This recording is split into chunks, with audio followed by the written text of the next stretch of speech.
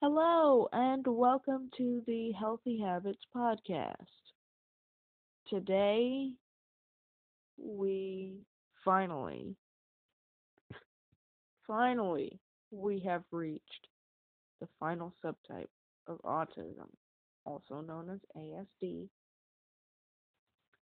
which is Rett syndrome.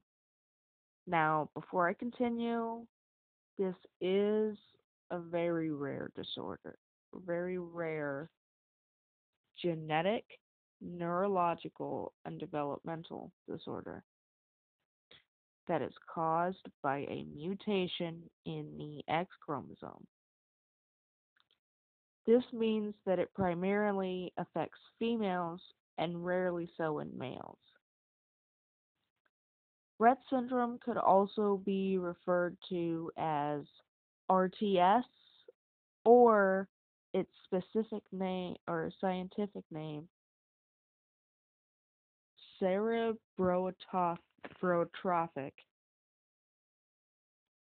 hyperammonemia.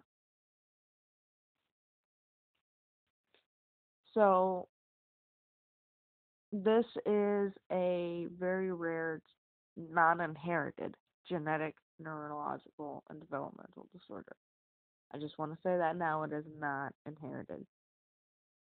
However, it is something that is affected by a mutation in the gene. In fact, they know what gene it is. I'm not going to say it here because a lot of people don't really know about that, and that's not really what you guys come here for. If you guys would like to hear about that kind of stuff, I will add it in later. But for now, I will just leave that at that. This is a neurological and developmental disorder. So what that means is that um, it's going to be something that is going to very much affect the developmental stages of the child. So this will be caught earlier than any other form of autism that's out there. This will be, the signs will be shown at around 2 years old or so. That's the latest that I've seen it be. So with that being said, take that for what you will, and this will probably be a longer episode. Symptoms include slowed growth, repetitive jerking, um, repetitive jerking of limbs, I should say, not jerking off. Um, Speech delays, communication loss, agitation, scoliosis, seizures, sleeping troubles, constipation, abnormal breathing and heart rate, loss of mobility and muscle tone, involuntary or loss of use of hands. So let's break this down a little bit. Slowed growth, what does that mean? So that could be that slowed growth in the hands, feet, and in the most severe cases, just overall. Repetitive jerking of limbs. This could be the arms, this could be the hands, this could be the legs, this could be a few different limbs. Speech delays, that I think that's obvious. That's pretty much stuttering and whatnot. Communication loss, that's when somebody is mute. Um, Agitation, so when they get frustrated easier. Um, Kitty, leave me alone.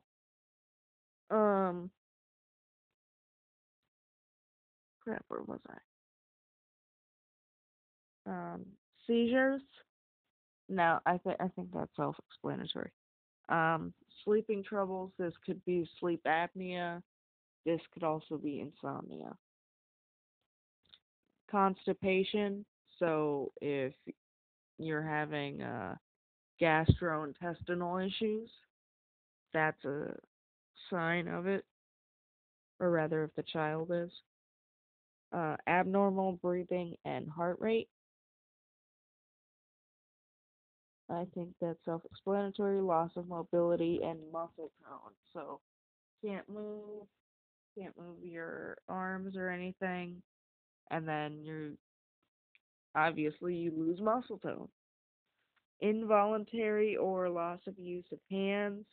So that pretty much goes into the whole jerking and the um, loss.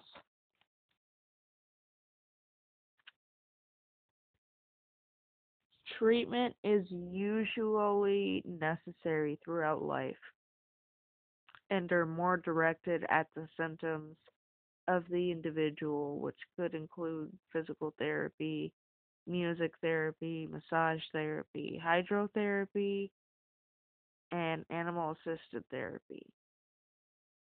Aside from physical therapy, these are pretty much the alternatives. Uh, there's also support groups, uh, as well as verbal therapy.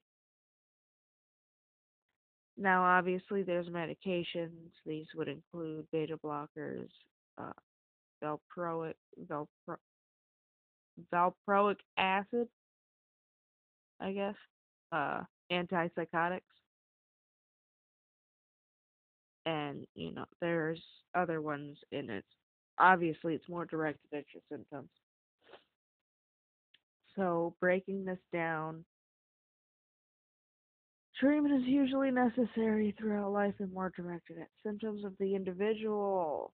This means that everything that the person is going through needs to be noted. And, this can help figure out what medications or therapies help. So, physical therapy is something that you're going to need if you have loss of function in your hands, legs, whatever. Um, Now, music therapy, I think we all know what that is.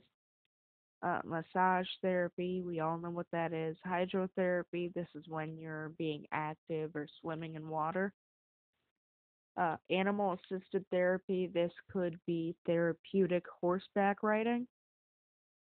Uh, it's basically the idea where you're using animals to create a therapeutic atmosphere.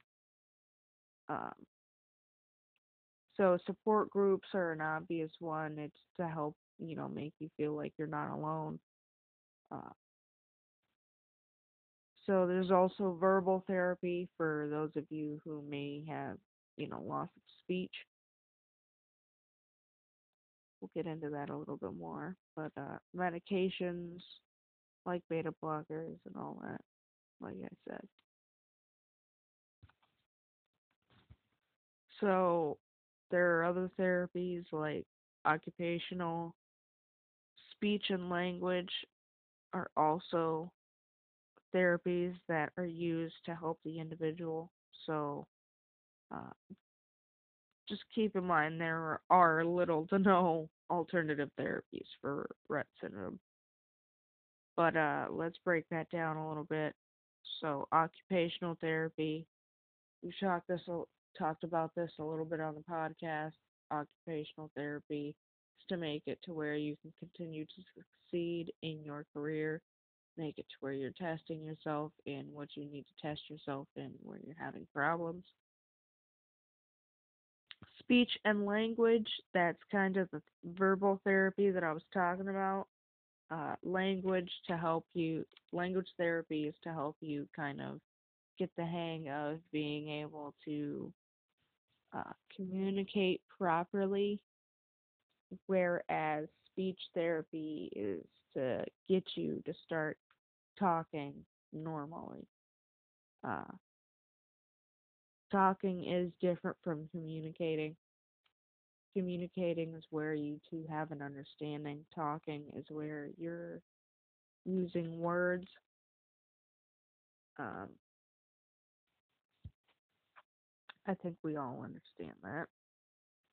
But yeah, little to no alternative therapies. The alternative therapies is the music therapy, massage therapy, hydrotherapy, and the animal assisted therapy. Those are the only alternative therapies that there are for Rett syndrome. But I think I'm going to go ahead and leave it there. I hope you guys liked this episode. I hope you guys enjoyed this, and I hope you guys learned a little bit of something. I hope you guys have a wonderful week and weekend, and I hope to have you guys take a listen next time. Stay tuned for more. And remember, stay happy and stay healthy. Bye bye.